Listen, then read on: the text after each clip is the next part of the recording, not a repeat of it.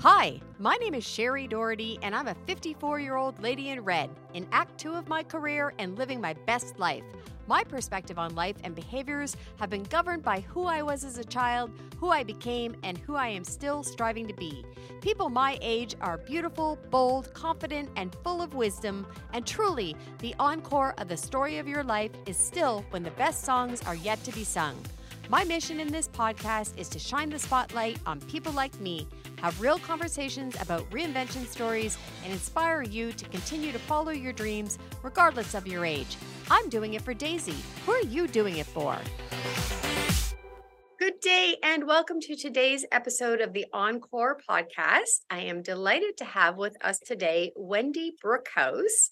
And Wendy was referred to me through a couple of mutual connections who said, this lady's doing something really interesting and really different. You need to bring her on for your listeners so we can hear what her approach is, her story, and how she is helping people manage their encore seasons of their lives.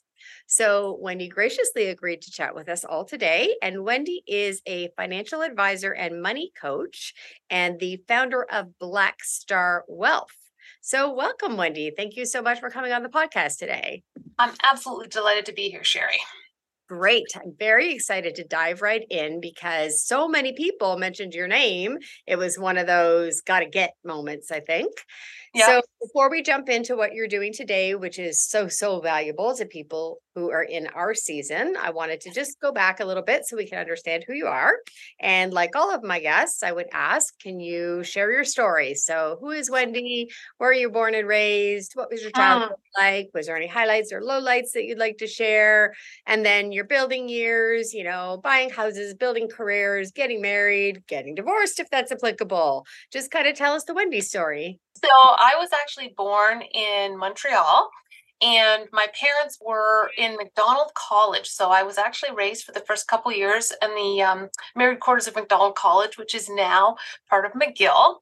And then my dad got a job at the Agricultural College in Truro, Nova Scotia. And so we ended up moving down, and he bought a farm about an hour outside of Truro. And so interesting is I grew up on a farm. And so I picked rocks. My mom had a vegetable garden that was really the size of a football field. And I was not allowed to play sports or go swimming until my 1/3 was weeded and tended to.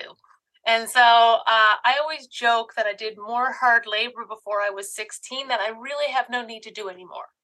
That was my but honestly, I do think if I had children, which I did not, I thought, that growing up in the country where you have those chores and those other things to do, it really is a work ethic that's instilled to you really early in life that I, probably appreciate way more now, Sherry, than I did back then. And my mom baked bread. And so really, I didn't have a whole lot of processed foods or anything because everything was kind of from the land, if you will, to some degree.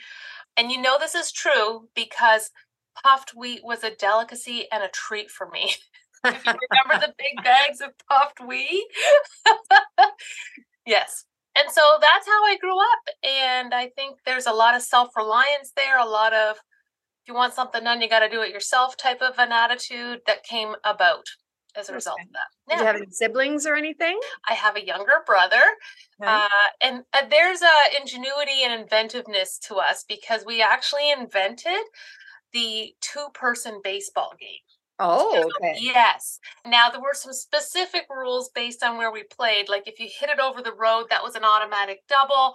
If you hit it into somewhere else, it was a double, so we had rules but it was quite fun that we played that. Okay. And then how about post-secondary education in your 20s? What did those look like? Right. So I don't know what it was. I think it was in grade 9 that I kind of figured out the foreign exchange and that I could make money on the foreign exchange if you bought high, you know what I mean? So it's like, I'm going into business, definitely. So at that point, St. Mary's University in Halifax was the business school of the Maritimes, if you will. So that's the only place I applied. And so I did my undergrad there. I did a double major of finance and management. Then I went off into the working world right in the middle of a recession, Sherry. It was beautiful. So I actually did so much temp work back then. Like that's how I became employed, was actually working temp work. So, going in for a week here, a month there, that type of stuff. So I really got to see a lot of different workplaces and see how other people manage stuff before I actually landed the first full-time job, which was even a mat leave. So it even wasn't permanent it took a long time to get permanent work back then. There's a theme of creativity in you. I can hear it already. Absolutely, yeah. I'm one of those things when people that goes, oh, there's a wall someone has put up. I need to get around that wall. Am I going to go over it? Am I going to go under it? Am I going to go around it? Do I need to blow it up? So I'm very much of staying focused on the goal and then being creative about how you achieve it. Great. Yeah. Okay. And then, so regular jobs. And then I think it was in my 30s. So I started my executive MBA, which I got at St. Mary's as well. Wow. And I was doing customer servicey work. And then I was working at an internet company. I was VP finance and marketing. And then the tech boom ended. And so next thing you know, I'm self-employed, Sherry, a place I really didn't think I ever would be. Okay. And so I was doing more strategic consulting back then, business consulting. So I would write business plans, marketing plans, all those types of really deep thinking plans for people. And one of the things I think that I carried over into the finance world was I really focused not only on the what to do, but here's how, right? I really, really disliked plans that people said, well, this is what you should do, not how. Just Right. this is it. You should export to the US. Oh, And okay. there you go. Done. Right. Versus, okay, here's the 3 steps. So I write a business plan. I would actually have an appendix going, here are 10 people that could potentially help you with X, Y, and Z that you need to do on your plan. So that it wasn't just here you go, good luck. That's really valuable. Yeah. And I translate that over into my financial plans. I joke a lot when I got into this industry that I came in as an independent right away. And there was good and bad to that. So the first few years, I felt like I was fighting my way out of a wet paper bag because so much of it was unknown. But I've always built on a philosophy of I don't need to know all the answers, but I need to know good questions, because the answers in many cases, like especially in this world, like taxes and everything else, they shift all the time.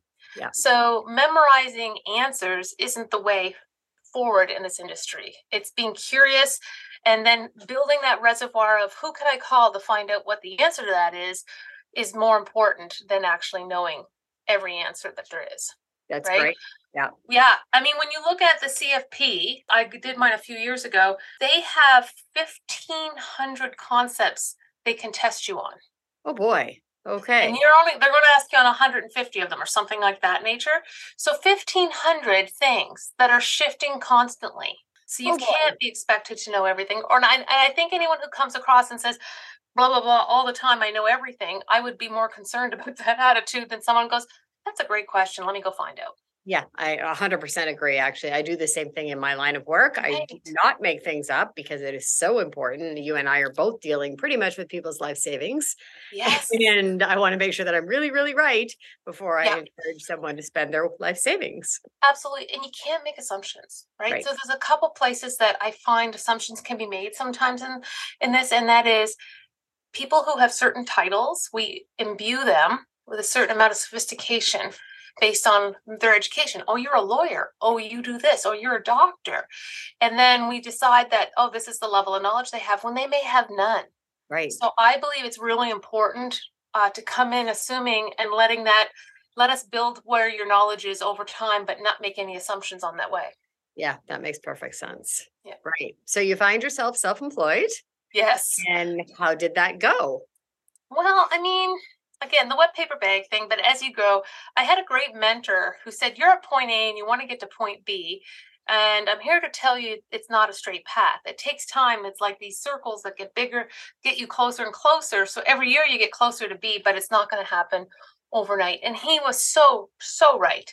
And so that has been a very much a good motto. And the other thing too is coming in the way I did, I had no one telling me this is the way it's done. And I think that allowed me to actually go, what do people really need? Right. What advice do they want? How can I help them in ways that will make and transform their lives, right? Because when we look at money, there's emotion attached to it, and it's woven its tentacles into it, and it starts at a really young age. And so, we have to pull that apart to some degree, which is why I think actually EQ can, to some degree, may be more important in your head advisor than IQ, Okay. because they have to pull these things away, because sometimes the ideal answer will keep you up at night. Right. So we got to get you to sleep, and our job is to actually move you closer to the ideal over time by building your confidence, by building your strengths, by making education and all those pieces that will help you get closer to the ideal solutions, so that they match what you can sleep with at night. Right. That sounds beautiful. So tell me about the business today, what it is you do, what you specialize in, and how you serve the community. I do tend to specialize in entrepreneurs because I have a bigger tool chest, right? So, when we get in dealing with a business owner, there's, typically a corporation, there may be holdcos, there may be some sophistication or complexity that just makes it a little more exciting to sink my teeth in. But at the end of the day, what people are going to try and achieve is different as well. So that's where I get to keep my freshness, is that every person is striving for a different vision, a different goal. And I just take my tool chest and I figure out how to put the pieces together to help them achieve that goal. But, my tools, what I use with you, Sherry, could be completely different from someone else, Right. because your goals are different, It's right? great because no one wants an off the shelf solution because none of us have the same off the shelf life. It's so true. Now, my process is very similar through everybody, but at the same time, there's still creativity. Every plan that comes out of our shop is very bespoke, very customized, very dealing with that person's unique situation and unique goals and aspirations. And sometimes they need different coaching as well to help them maintain the course. So do you do money mindset work with your clients? Just a tad, not a ton, Sherry. Okay. What I like to do is surface some of the unconscious biases, and the technical term in the behavioral finance world is heuristics, right? So heuristics are those shortcuts our mind will take sometime. Let's talk about recency bias, right? So the last time I read the news, I read these 3 articles about X. Well, that recency bias means I'm going to assume that that's true to a Right. number of things, right? So being aware of the different types of biases that may be affecting you is one big thing. The second thing is understanding the influence that different people had as we were growing up and pulling that out. So some of the questions I will ask people is what's your first memory of money? Tell me something your parents did with money that you would like to copy. Tell me something that your parents did with money that you never want to do. Right. And by surfacing these things out of the unconscious into the conscious, the mind can start working on them and understanding, are they still serving me? Because some of those messages might be actually why you're successful or not, right? So we don't necessarily want to blow everything up, but we do want to be aware of the programming. Right. That's really interesting. And as I've shared with the listeners, and I'm not sure if you've clued or heard, but I actually have written a book about that very thing. So it's not published yet. It's just in some pre-reads with some Nice. personal friends and people I respect and admire. But literally, it is about a very early memory of a money experience, Hmm. lacking experience as a child that literally has formed who I am. Yeah, I've done a lot of work to unpack that and realize that it doesn't serve me anymore, but it has influenced the way that I've done things throughout my life as it comes to money. yeah, And it's really, I love that question that you asked about, what's your very first memory of money? yep, Was it your parents saying money doesn't grow on trees? We don't yep. have any, that's for other people. All those rich people are so bad. Okay, money's evil, all those things, Yeah, or was it just, it flows and it comes when it needs to, and there's faith and belief that there will always be enough and all those good messages.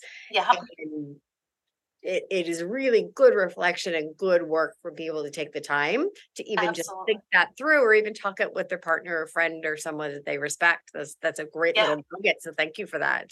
Absolutely. Well, sometimes I will say this at I say there's 3 of us. Like if I'm dealing with a couple, I said, yeah, there's 3 of us sitting here, but there's actually 6 of us at the table. because it's your parents. And if this is a second marriage for you, we might even have 8. I don't know, right? So being aware that there are things that have happened in your past that are influencing your thinking today is so very important. Right. Absolutely. If I could add one little thing, I'm not trying to fix it. Right. Sometimes what I try and do is actually build a whole new pattern and habit so that that old stuff can be left behind versus trying to solve it. Right. That's wonderful. I've been trying to build the muscle as it relates to paying yourself first. Ooh, yeah. So I read Rich Dad Poor Dad. I've read most of the gurus and money managers saying, like, pay yourself like it's a bill. If you get $200, put 20 away in your never, ever, ever fund, because that's going to become the magical compounding interest over your lifetime.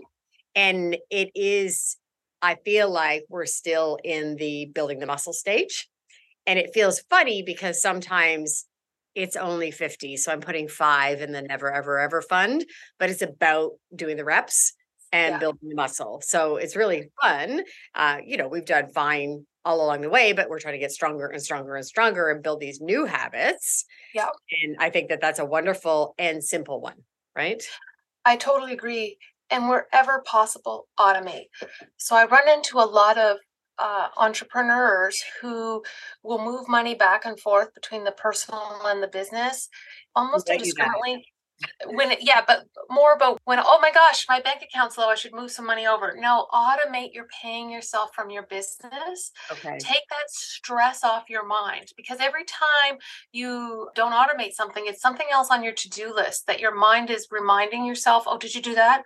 Oh my God, the mortgage is due today. Did you move the money over? Versus making a plan and automating that piece to move over. So would that look like, in practical sense, in account A, there's some sort of rule that says when the balance falls below $100, go to account B, and account B automatically sends 1,000?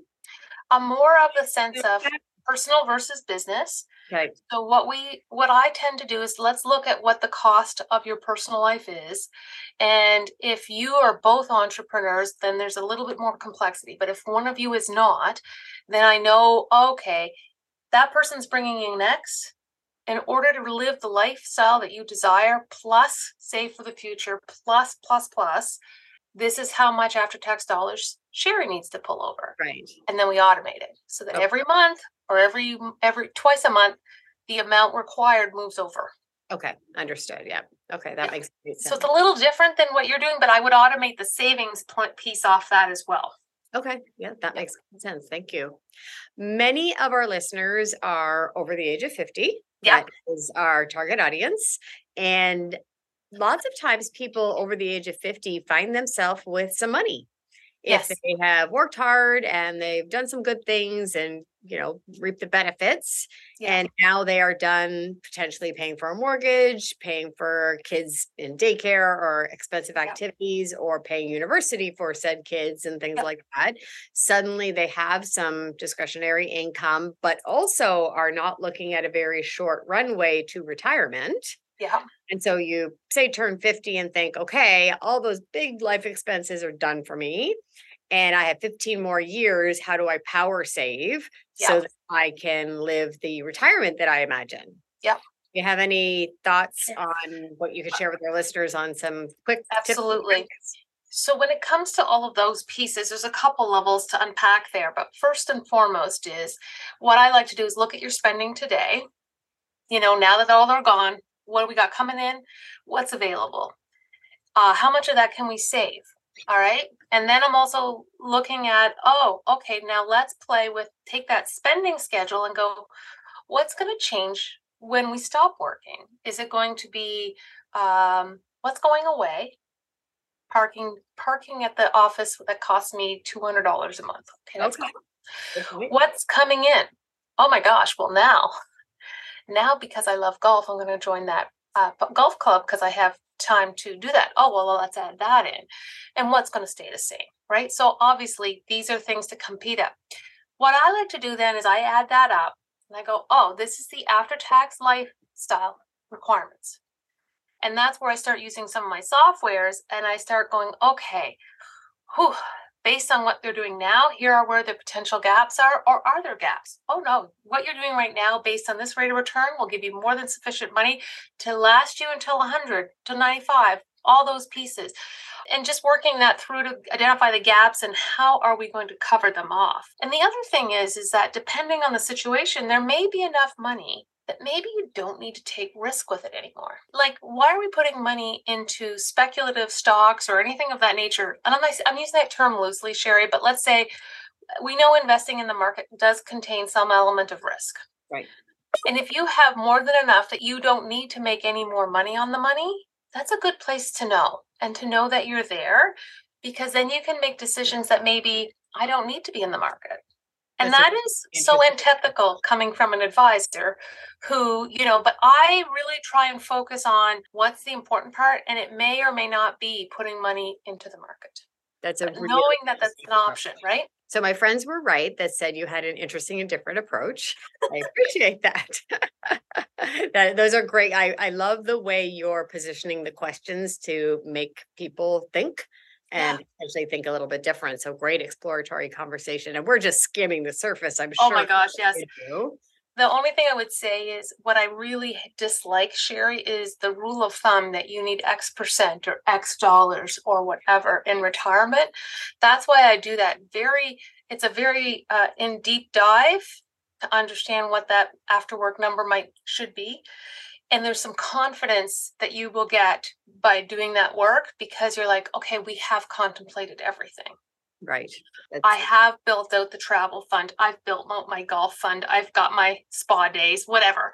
We've covered that all off, and we know what that's going to cost in today's dollars. We just apply inflation to it to see where we have to get to. Yeah, that's wonderful. Yeah. Another thing, if I may, that often happens to people of my generation or my age is, unfortunately, but it's going to happen, we inherit some money. Mm-hmm. So there is often a family estate that's being wrapped up. In my case, my father has passed on, but my mother's still alive, and we hope to have her for another 20 years. Nice. But a lot of people my age, I know, are learning way more than they ever expected about inheritance and inheritance tax. Mm-hmm. And it's terrible, in my opinion. However, we'll leave that aside. It's interesting to think, should I come into a large sum of money unexpectedly, what is the right thing to do with it? Mm-hmm. And there's so much emotion tied to it, obviously, because it is your family heirloom. Yeah. And, my knee-jerk reaction would be then, oh, I'll just pay off all of my debt. Mm-hmm. But I know there's also schools of thought that like some debt is good, and that it would maybe better serve to earn a higher interest rate on your investment versus pay off a low-yielding debt. Right. And do you encounter that a lot with your clients? Sure. So let's go to a lower age bracket for a second, Sherry, or a lower amount. So if you're getting substantial money, then there's a whole complexity we're going to want to build around that. Do you have family? What are your legacy issues? We start really thinking about the end game for you guys, for the client or the person, because we're like, okay, you're 50 now. Chances are you'll live till 70, 90, whatever it is, and you have kids. You're going to have grandkids. You're going to have whatever. What are your intentions for them? Because that can influence a lot of decisions along the way. So it's that balancing out the today versus tomorrow, which is a very key thing to understand. If it's a smaller inheritance, sometimes I'll say, you know what, you could pay some debt off, but why don't you buy something significant to remind you of that person that you need? Like if it's a trip or something. Like when my grandfather passed, my husband and we did a 12-day Mediterranean cruise funded by part of my inheritance. And that gave us so many memories, like I feel so good knowing that my grandfather contributed to that. Wow. Wonderful experience. Too. Yeah. Right. And so I really do encourage people to think a little bit about that piece as well. Now, if you're in a crisis situation with debt, that may not even be an option, right? Let's clear the decks on that. See, so it's so specific to that person and what their goals are and what their current situation is. Now, I do tend, if everything's in hand, let's say we've got regular debt repayment structured, we've got investments structured, we've planned it, we know what we're doing. A lot of times what I do for bonus money is we develop a formula. Now, I have a formula that's pretty standard, but depending on the situation, we can amend it and change things. But I tend to look at 1/3, 1/3, 1/3. Okay. Right? And my 1/3 are pay down debt, 1/3. 1/3 goes to savings for the future, and 1/3 goes to fun. Obviously, depending on the amounts, you may amend that. Right. But what I like about that is debt is really something you spent yesterday. It's yesterday's money. Fun today is today's dollars, and saving for the future is tomorrow. So you're covering the complete time frame with that type of a structure. Great. Yeah, I really do like that structure as well. Yeah, it really takes some of the pressure off too from decision making, because we're all so tired of making decisions. It's a real thing, the fatigue around it. So if you already have, listen, in our plan right now, 25% is being saved for the big safari we're going to do in 5 years, 25% goes here, or, my 1/3, 1/3, 1/3. Like, you can have that template built in advance. So anytime extra money comes in, then you can just allocate it based on the formula. It's not a new, oh my God, now what do I do? Right. No, that's fantastic. I can think of 100 questions that just keep coming. And I would love to, sit with you all afternoon in person and have a coffee and pick your brain, because you do have a really interesting and unique approach. And I really like the fact that you answer questions in a way that is understandable. Mm, It's all a little bit intimidating, and it's all very sure is. complex. And I know before we were chatting, you were talking often about, unfortunately, in a lot of cases, men pass away before women, Hmm. and women are left not knowing. And so you're going to need to be able to communicate with them in a way that is not going to be intimidating or scary, to help Yeah. them get through this massive change just in their life, let alone now having to manage the finances if Yeah. they hadn't ever in the past. I have had widows, and one of the things I like to get them to the point where I can look them in the eye and say, you're okay for money. Like, Right. I really like when I can do that. Number one. Number two, what you need to know is I'm always going to do what's best for you. Like, you are number one all the way. And number three, I know that what we're talking about, you may not 100% understand just based on where you're at. And that's okay.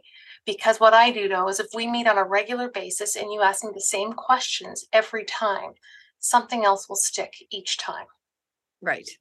And so it's okay if you forget. It's okay if you have a question about anything. That's the, don't feel silly, because that's just where you're at. You're in a transition period of time. Your brain is not working the same way anymore right now. And until it is, just know we're here for you to answer any of those questions 20 times if you need it. Right. That's beautiful. I would absolutely trust you. Thank you. So, Wendy, how old are you, and what does future Wendy look like? Ooh, I am 53. Future Wendy is in flux. I'm trying to decide what I really want to be when I grow up, Sherry. So, there's this big part of me that wants to take what I do in my methodologies, train other advisors so that, I can spread the love in that way versus, just keeping it small and a little more manageable. So it's one of those, do you, don't you, grow or not grow? So, but at the same time, what I do know is the work we do transforms lives. We reduce the stress and anxiety of people around money. This is where my 30,000 foot view comes from, is that when we do that, when someone has no stress or much reduced stress and anxiety around money, they're different people. Yeah. And that means that energy, those voices in their head, they're quiet. So now the energy that was spent worrying and being anxious about money and what's going to happen in my future can now be redirected to your family, to your career, to your community. And that will be my way of making the world a better place. Oh, that's lovely. If anyone wanted to reach out to you and get in touch with you, how would they do that? Well, they can send me a quick email, wendy@blackstarwealth.com. They can connect with me on LinkedIn at Wendy Brookhouse. And those are probably the two best ways to get hold of me. Wonderful. I really appreciate that. And I really appreciate your time this afternoon. You were very interesting, and I wish we had so much more time to talk. I would love to maybe have an encore We can do it. It's an intentional pun there. Have an encore conversation about this. If the listeners have any feedback, perhaps they can comment or send either one of us a reach out, and even maybe do a live Q&A or something. Oh, absolutely. More than happy to do that, Sherry. Yeah, I have a pretty big community of Encore people, and then just people in my client database that are always interested in this kind of topic, but in a comfortable environment. So maybe we'll do that in the future as well. That sounds awesome. All right. Well, thank you again so much for your time today. And I wish you and all of the listeners a wonderful day today.